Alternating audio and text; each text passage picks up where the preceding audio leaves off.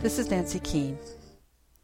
In Raven Rise, Pendragon number 9, Bobby Pendragon remains trapped on Ibera, unaware that everyone is not as they seem. He is working to rebuild the Village of Rain, which can't happen overnight. Saint Dane has lost the battle. But is that the end of the war? Pendragon's friends, Courtney and Mark, return to Second Earth to discover a changed world.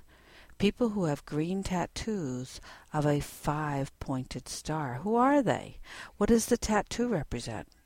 A charismatic cult leader has risen to power. Is this leader somehow connected to Saint Dane?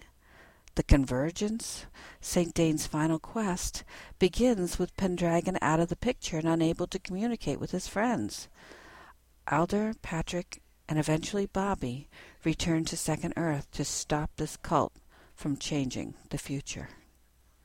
Raven Rise by D.J. MacHale, Simon & Schuster Books for Young Readers, 2008.